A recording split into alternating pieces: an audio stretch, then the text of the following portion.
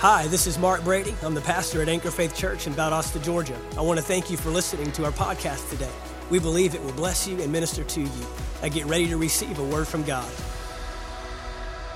In John chapter 6, here in verse 1, it says this, After this, Jesus crossed the Sea of Galilee, and a huge crowd was following him because they saw the signs that he was performing by healing the sick.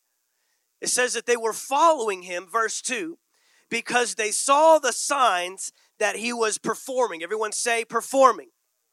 Performing by healing the sick. Last week we talked a little bit about, if you back up actually a few weeks, we talked about the parable of the sower. And after the parable of the sower, we recognized that he explained that parable to his disciples. He gave the explanation of the parable to his disciples. He did not give the explanation to the crowd. He ministered to the crowd. He taught the crowd. He healed the crowd, and he did these miracles and signs and wonders for the crowd. But in the end, it was those that contributed. It was those that bought in. It was those that were invested in that got to receive the real depth of Jesus' ministry. You know, what Jesus wants to do in your life is deep. Amen. He wants to go deep. He wants to go deeper than anyone ever has. He wants to go further than anyone ever has. He wants to break down the barriers, and he wants you to release the stuff that you've held on to for years. He wants to get to the bottom of it. Amen. Look at your neighbor, say, he wants to get to the bottom. He wants to get to the bottom of it. Jesus wants to get to the bottom of it. And in Jesus' ministry, it was only his select few, only his disciples, that he was able to get to the bottom, to the heart of the matter. And we saw last week that there are those that are on the shore, and there are those that get in the boat. There are those that remain on the shore, and man, they're there for the miracles. They're there for the signs and wonders. They're there for all the catchiness and all the hype and the glitz and the glam and the teaching that, man, we've never heard anybody teach like this before, and the miracles. We've never seen anybody do miracles like this before. The casting out of demons and the walking on water and all these things. But it's when you get close to Jesus and you buy into a life of discipleship in following him, that you really get to see him for who he is. And although they got to see who he was on the surface, they didn't get to receive who he really was, who he really wanted to be. And here in the Gospel of John, we get a different glimpse.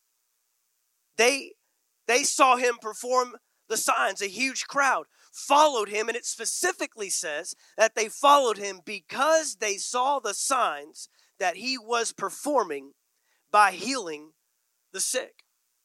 This crowd only collected to watch Jesus perform. It literally tells us, because he was performing. They followed Jesus for what he could do. And look, we've all done this at times in our life. Gone to Jesus for what he can do for us. We've all gone after Jesus in a time of need. We've all followed after Jesus or cried out to Jesus or hit our knees because the scenario, the situation got so bad. I need you to do something for me. In fact, that's really, for a lot of people, a reason why Jesus even gets the glory and the attention that he does at this time of year as we come up on Christmas, is because what are you going to do for me? The whole gift-giving concept that we have bought into Christmas, that we really center Christmas around. I mean, my son's only 9 years old, and he's already figured it out. You make a list. You check it twice. And to him, it doesn't matter if he was naughty or nice. This is the list. And it goes in the Amazon little list thing. And the phone call gets made to the grandparents. And you show it to me 10 times a day. Yeah, I already saw it. Yeah, got it. Costs $352. I understand. I got it. 18 different items that by January 31st you'll forget about. I know how this goes. We've got it down. What can you do for me? But the danger of what can you do for me, because the danger becomes, what have you done for me lately? Yeah, that's the problem. What have you done for me lately? We have a recency bias. We have this issue that we have a very short-term memory when it comes to Jesus. And how invested we are and how devoted we are and how closely we follow. It's knit by what have you done for me lately. We forget the brokenness he brought us out of 10 years ago. We forget when we were lost, we were deceived, we were in a toxic mess. There was nothing else for us, no other resource, no other way to go, no other direction to follow. But it's only, what have you done for me lately? I have discovered that when complaining is high, it's typically because gratitude is low. Where complaining is high, typically gratitude is low. It's difficult. I'm not saying impossible. I'm sure somebody can figure it out. But it's pretty difficult to be grateful and complain at the same time. That's hard.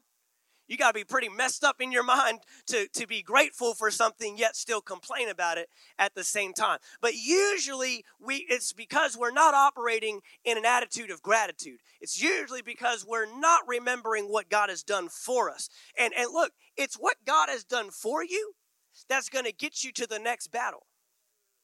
Get you through the season that you're in. I mean, this was a great time. This year was a great opportunity to test your memory on what Jesus has done in your life. And we use the breath in our lungs that he gives us, every breath we take, to complain. Let's talk about what we don't have. It's natural to focus on deficiency. It's natural to focus on what has been taken away. It's natural to have 100 things, but focus on the one thing that's still missing. That's human nature. That's a mindset of depravity. That's a mindset of loss. That's a mindset of deficiency. But God does not want us to live that way. God never intended you to live from miracle to miracle. Miracles are for helpless people. And look, I love the miracles that God has done in my life. I treasured those moments when I was in a position that there was nothing I could do for myself. There was no way out but through Jesus. And I thank God that my salvation is not by my works, not by my merits, not by anything I did, not by being good enough, having enough, doing enough. It was simply because of the grace and the mercy of Jesus Christ. It was simply because of the gift that keeps on giving in Jesus. It was simply because he went to the cross and died with no guarantee that I would accept him, simply because of that. But how quickly we can take that for granted and how quickly we can put that by the wayside when we start looking at the next thing we need God to do for us. They followed him because he was doing stuff. They followed him because he was performing for them. And when's the second act? And when's the third act? When's intermission? And when are you going to perform this sign? And when at one time, Jesus even looks at him and says, "You perverse generation, all you do is seek a sign." This is a road show for you. This is a circus for you. Do another trick for us, Jesus. Heal another person for us, Jesus. And even in the midst of that, I'm not going to read it because you know the story. But right after this, Jesus goes up on a mountain. Verse 3 says, Jesus went up on a mountain and sat down there with his disciples. With his disciples. He withdrew from the crowd that was only following him for performance, only motivated by what he could do. Withdrew from them because Jesus didn't live by man's standards. Jesus lived motivated by mission, motivated by why he was sent from the Father. In fact, several times in John chapter 5, John chapter 6, John chapter 7, he makes a statement along the lines of, I don't do anything on my own initiative. I don't do it because people want me to. I don't do it because I want to. I only do what the Father tells me to do. His only motivation in life was obedience to his Father. And even in this moment where he withdraws from the crowd because they want to see him perform another miracle, he goes on a mountain with his disciples. And immediately the crowd starts to show up and follow him. Now we know why they're following him. We've already been clued in. John has already given us insight. They haven't followed him because they want to leave all. They're not following him because they want to forsake father and mother. They're not following him because they want to be devoted to the mission of the kingdom of God that he speaks so often about. They're not following him because they want to lay down their life, take up his cross, and follow him. They're following him for performance. They're following him for the next sign. And you know what God gives them? Another performance. We end up on the side of a mountain, a crowd of 5,000, not including women and children, probably upwards of 15 to 20,000 people on the side of a mountain who are only following God for performance reasons. And he multiplies food for them. So much so that there are empty baskets left over. Now, if that isn't the grace of God, I don't know what is. And look, we've all been there. You cried out to Jesus simply for what he could do, and he answered you. He showed up. He brought the water out of the rock. He put the manna on the ground. Even though he knows tomorrow you're going to complain about the blessing you're praying for today. Hello? Anybody in this room want to be honest? You've ever complained about what you prayed about? Yep. It's that recency bias. What have you done for me lately? Oh, I just healed all your sick. Oh, that was yesterday, Jesus. I just cast out demons. Yeah, that was the other day. That was last week. That's old news. That was 2019. What are you doing for me now? Here we are out on the side of the mountain. We're all hungry. Perform for us, Jesus. Show us another trick, Jesus. They weren't looking for miracles. They were looking for magic. They're looking for just the next sign and the next wonder. And even in that moment, even with that attitude, Jesus still shows up and meets their need. That's incredible. That's incredible. Jesus meets their need. Well, if you jump down to verse 14. Verse 14, it says this, and when the people saw the sign. You see the sign? Here's your sign.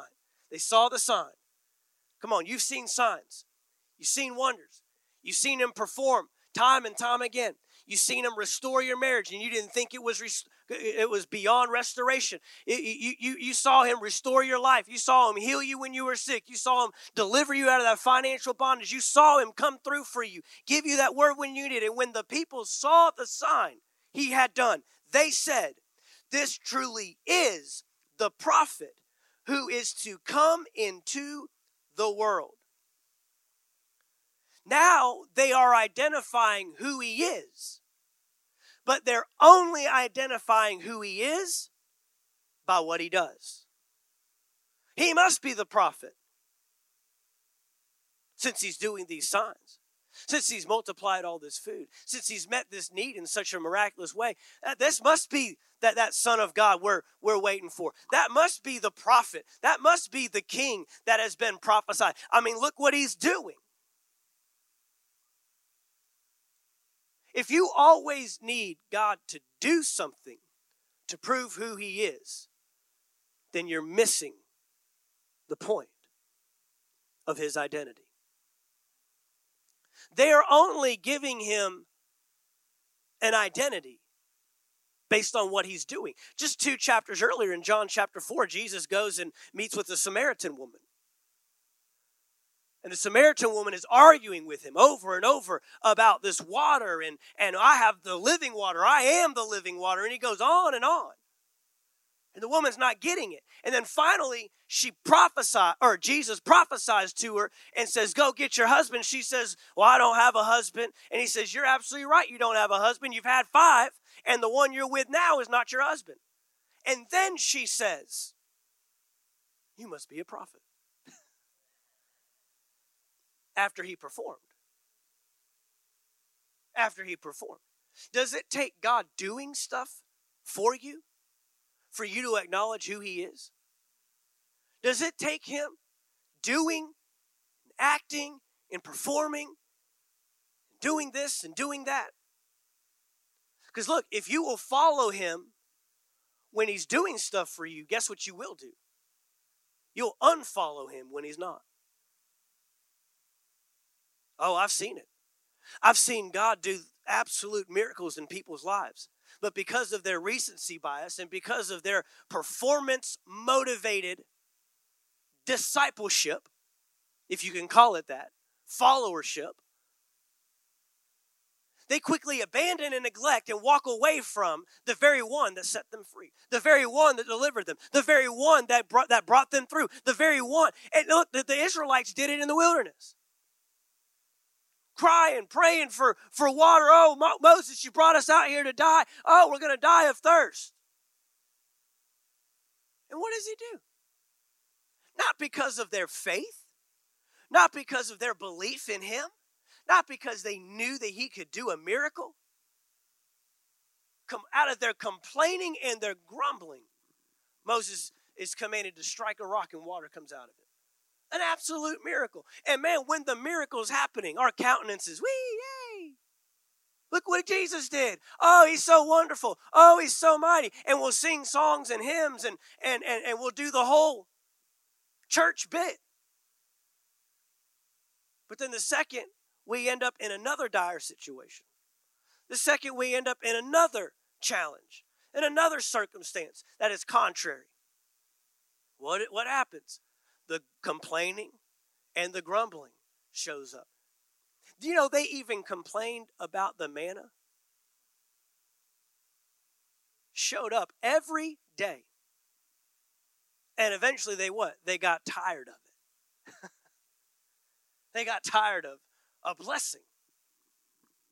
They got tired of don't you have anything else up there in the heavenly bakery?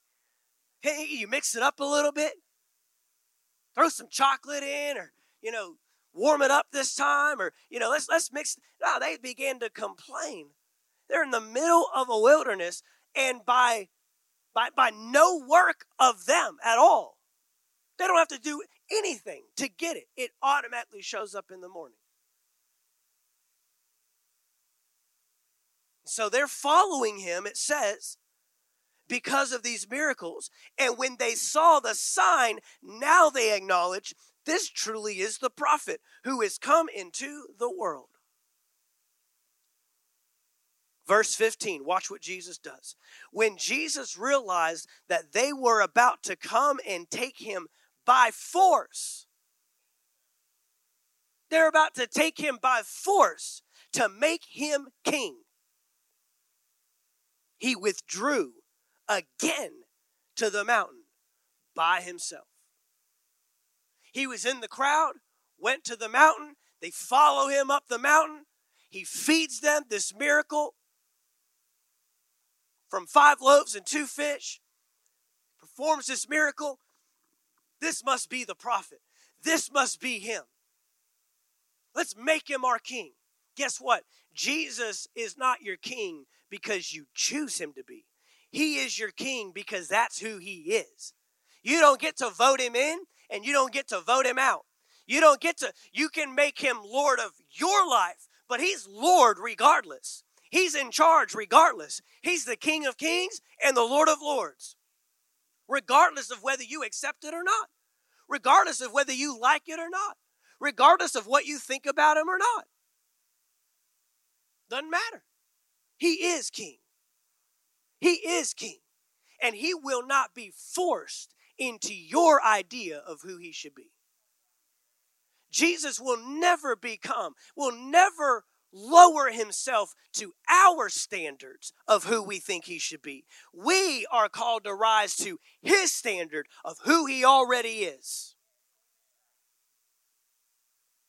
He said, we ain't having this.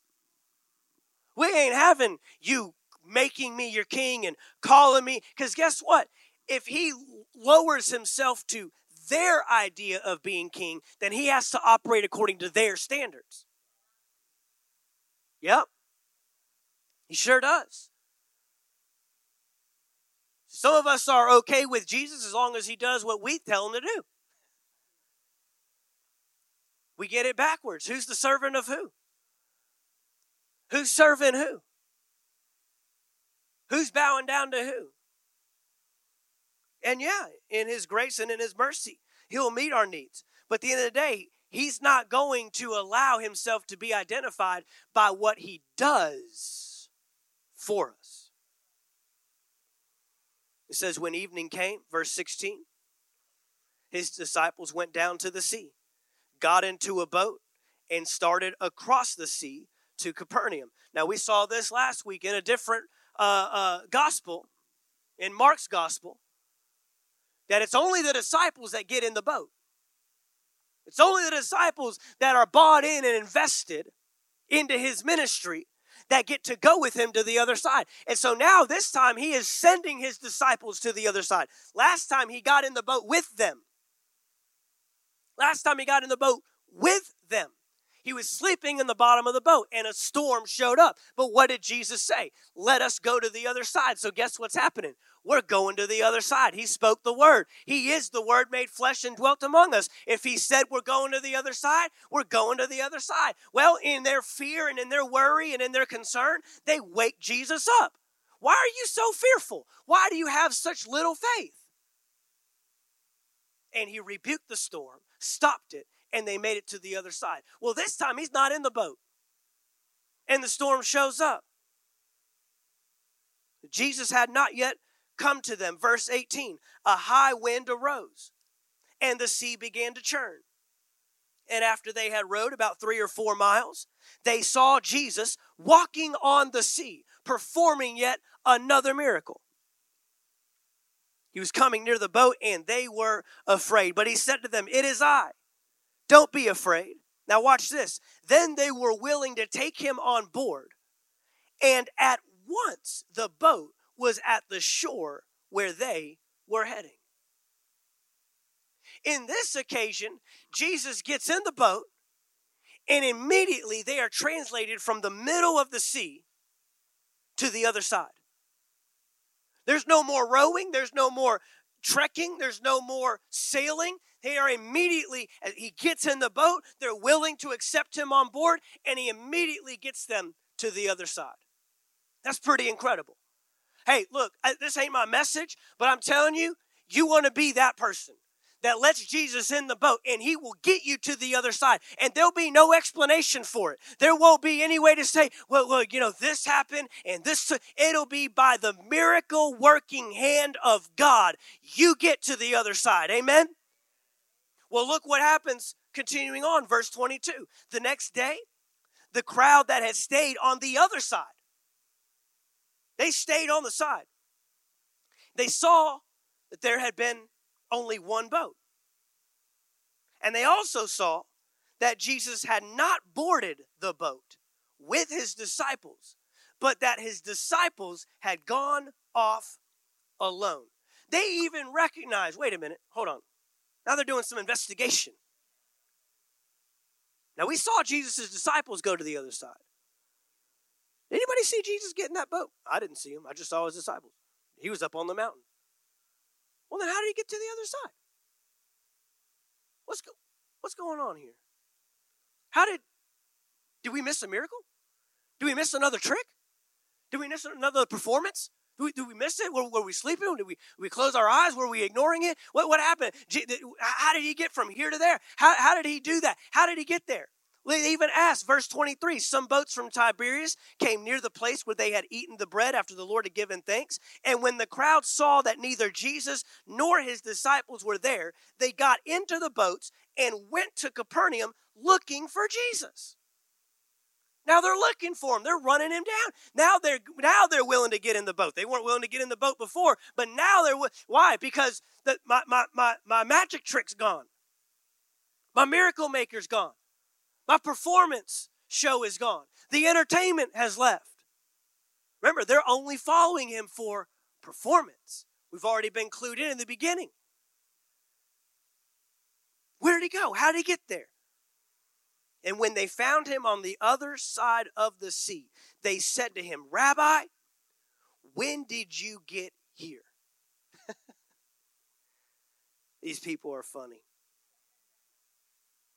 I believe some people are going to say that in 2021. They're going to look at your life and they're going to say, how did you get here? How did you get to be so happy? How did you get to be so content? How did you get to this place where you've got more and above? You're living above and beyond. You're the head and not the tail. You're above and not. How, after all that happened in 2020, how did they wanting an explanation? And there will be none. There will be none except that God showed up. God brought me through. God said we were getting to the other side. We are getting to the other side, and I don't have an explanation for you. I'm just going to keep on smiling and serving my Jesus. I'll keep going where he tells me to go and doing what he tells me to do, and he will make sure I get to the other side. Come on, if that bears witness with you, you need to shout amen. You're getting to the other side. And Jesus answered, truly, I tell you, you are looking for me. Not because you saw the signs, but because you ate the loaves and were filled. Because you ate the loaves and were filled. He calls them out. What, I didn't leave you with enough leftovers?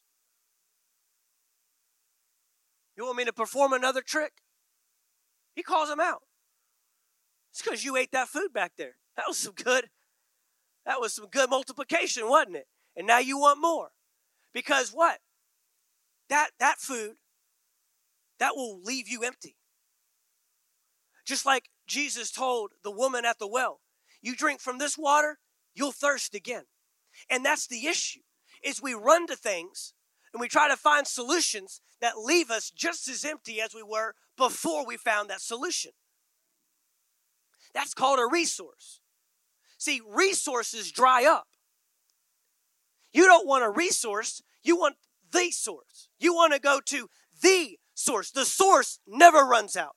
The source never dries up. The source is always full and always available to give to you what you need. But if we keep running after resource, this is the issue. What are the resources we're running to? What are the resources you ran to that in 2020 dried up? What are the resources you are leaning on to? Look, sometimes you don't know what you're depending upon until it's taken away.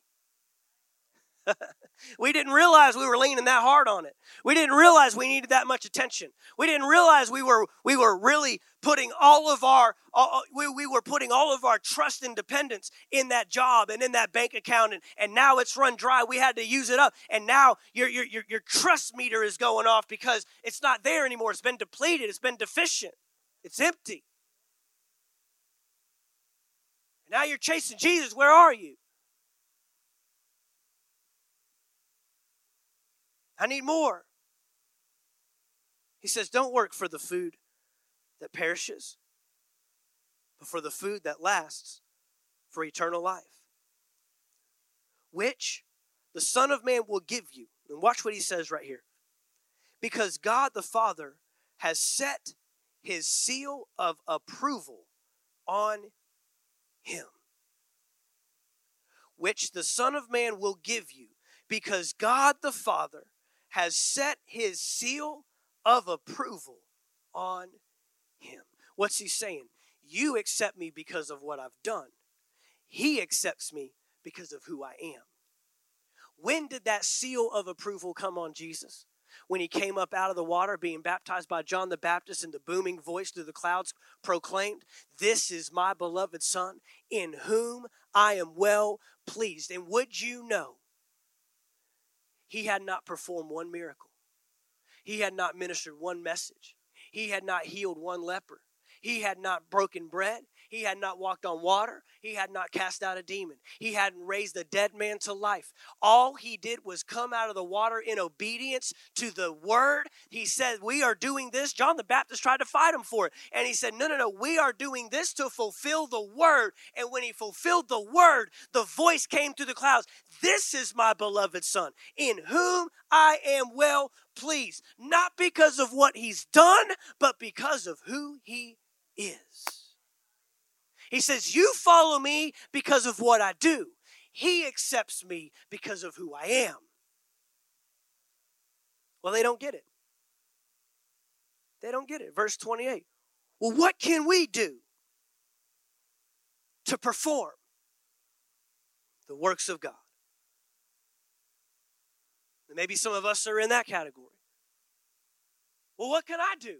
There must be something I can do. See, this is me. This ministers to me because I am driven by performance. Just personally, just being open, and transparent, and honest with you. I'm driven by what I do. Yesterday was a difficult day for me.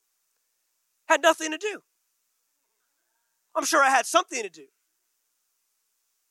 But it took till about 3 o'clock. It was after the first football game, I know that. Because that whole first football game, what was I watching? I was watching Texas lose. That was Friday. What was yesterday? Gators. Gators whip up on Kentucky. What else was on it at 12 o'clock? What was the 12 o'clock? There was another one. I was switching back and forth. And the whole time while I was switching back and forth, I was doing this. There must be something I'm supposed to be doing. This doesn't feel right. Laying on the couch with a blanket, watching and y'all don't want a pastor that just lays around and doesn't do anything, right, and just watch football games, right? I'm not supposed to be. I should have been cleaning something. Should have been decorating something. Should have been working on a message, right? I wasn't doing none of that. And the performance side of me was like, I'm not doing it. I'm missing it. There's something wrong. Finally, I've got that weight off. But God doesn't measure us by performance. They're asking, what can we do? What can we do? What can we do? And that's the wrong question to ask. The right question to ask is, who can I be? We ask, what can I do? But God is wanting to know, who will you be?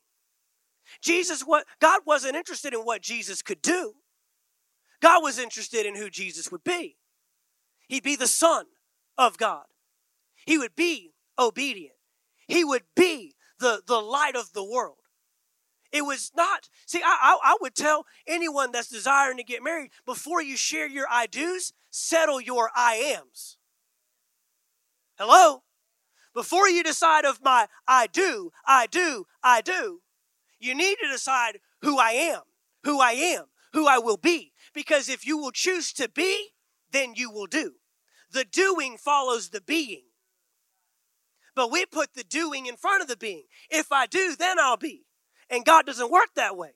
God doesn't operate that way. When he created you in Genesis chapter 1, he said, I'm going to create man and woman in my flesh, in my likeness. That's who you are. Then he gives them an assignment, and they will have dominion over all the earth. The doing follows the being. But when we get it backwards, guess what? Not only will you expect that of yourself, you will expect that of God. You'll expect him to do to prove who he is. Y'all with me? We got to get this in alignment. They said, what can we do? Jesus replied, this is the work of God, that you believe in the one he has sent. You believe in me for who I am, not because of what I do, but you believe simply. You're not allowing external factors to dictate who Jesus is. right? Because one day you'll be celebrating when the miracles are opening up, the flood waters are opening up, and the water's coming out of the rock. But the next day when you're not seeing the performance, and you're not seeing the miracles, and you're not seeing the behavior, then you start questioning, well, is God for me? And does God want me to be healed? And does God want me whole? And does God care about my message, my marriage? Does God care about me? Does God even know? We start having these questions. It's because we are performance driven, not identity driven. This is the work. How's God working? That you would believe. Verse 30.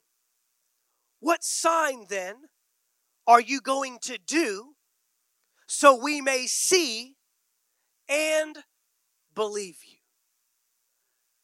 And I know we're all thinking, these crazy people, the crazy crowd. But we've done it. Just go ahead and say it. I've done it. Just go ahead and be honest. I've done that too, Jesus. What are you going to do? What are you going to perform? What are you going to show me? What trick are you going to do? What miracle are you going to bring to pass? What prayer are you going to answer?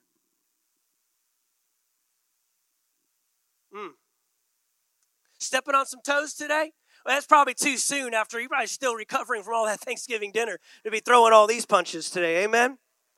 That's okay. You'll be all right. Just smile. Just smile. What sign are you going to do? So we may believe. We may see and believe. What did he tell Thomas after he rose from the dead? Blessed are those that believe, that do not see.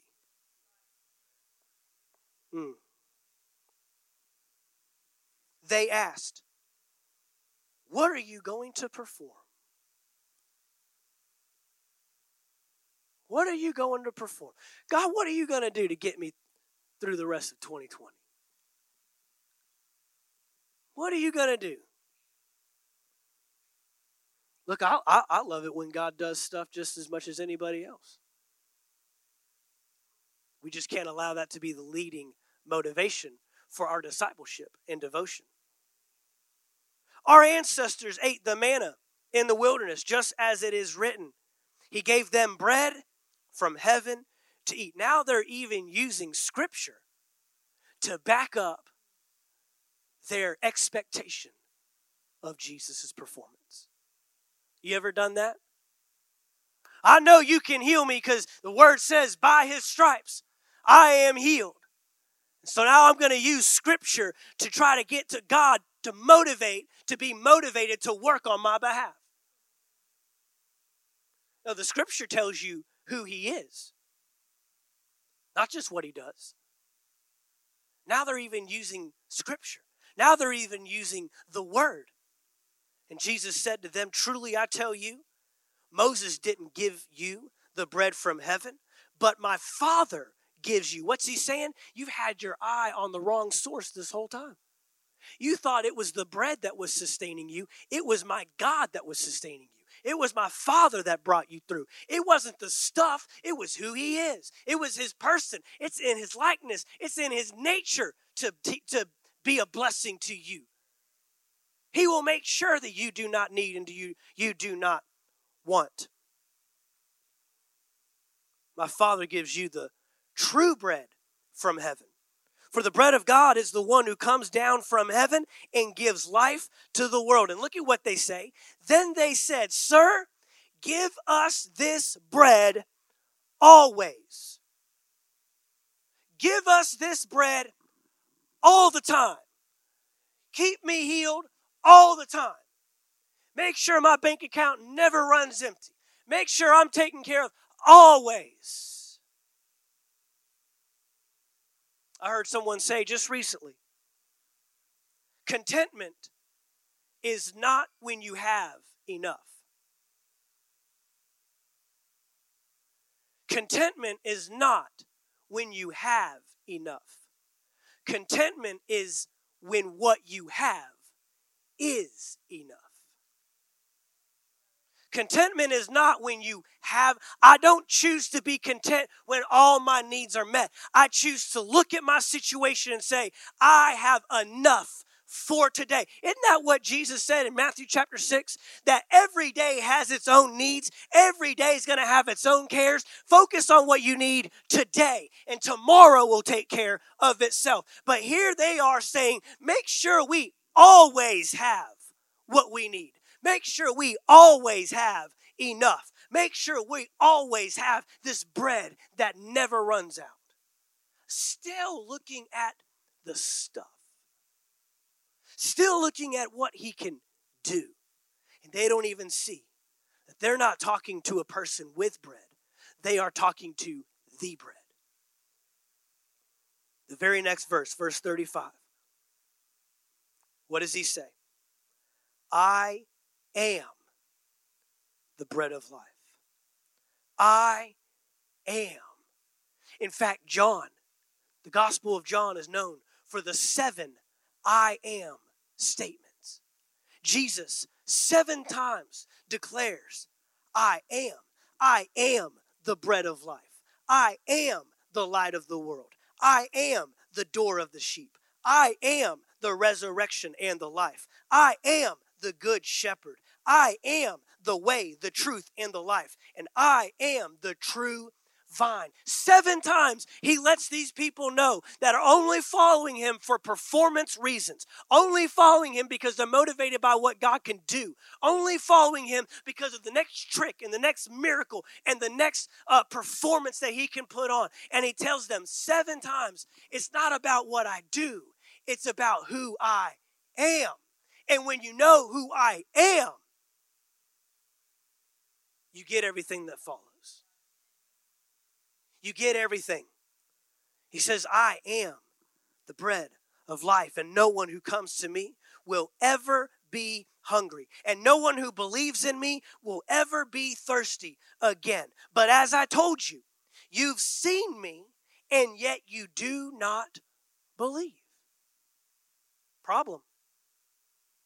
Everyone the Father gives me will come to me, and the one who comes to me I will never cast out. For I have come down from heaven, not to do my own will, but the will of him who sent me. And this is the will of him who sent me, that I should lose none of those he has given me, but should raise them up on the last day. For this is the will of my Father, that everyone who sees the Son and believes in him will have eternal life, and I will raise him up on the last day. Verse 41. I mean, wouldn't you be excited to know that the bread that keeps you from never growing hungry again is standing right in front of you? The water that will make sure you never thirst again is standing right in front of you. And this is what happens in verse 41. Therefore, the Jews started complaining about him, because he said, I am the bread that came down from heaven. They were saying, isn't this Jesus, the son of Joseph, whose father and mother we know? How can he now say, I have come down from heaven? The true bread of life is standing right in front of them. He has just taken care. He has given them a guarantee. Believe on me. Follow after me. You will never grow hungry again. You will never thirst again. And now they're complaining. And yesterday, he was the true prophet that they tried to make king. Today, that's just Jesus, the son of Mary and Joseph.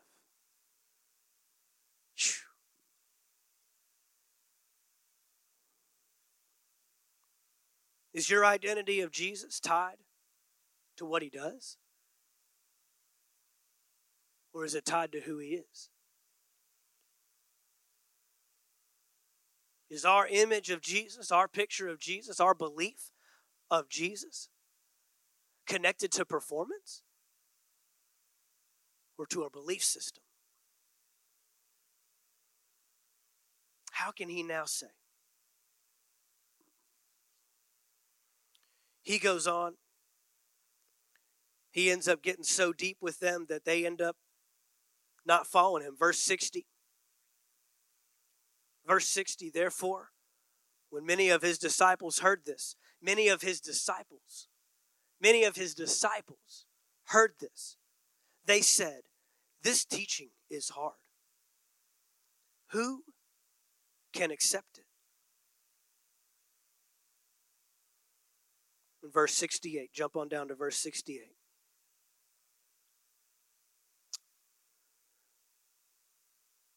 Actually, go to verse 67. Go to verse 66.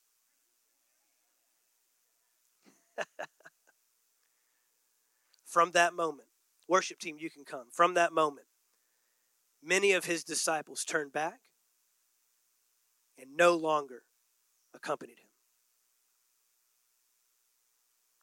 What's that song? I have decided to follow Jesus. I have decided to follow Jesus.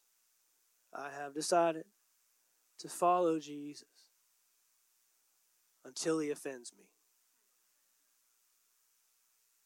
And then I turn back.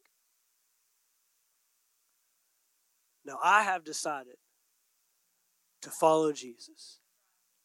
No turning back. No turning back. No turning back. Many of his disciples turned back and no longer accompanied him. And he doesn't chase them down. No, don't go. Was it something I said? I didn't mean it. I didn't mean it. No, verse 67. Jesus looks at the 12, the most dedicated of the group. You don't want to go away too, do you? Because Jesus was willing to forsake all for the mission of his Father. Even the acceptance of people. Even the idea of people. Even the pedestal of man.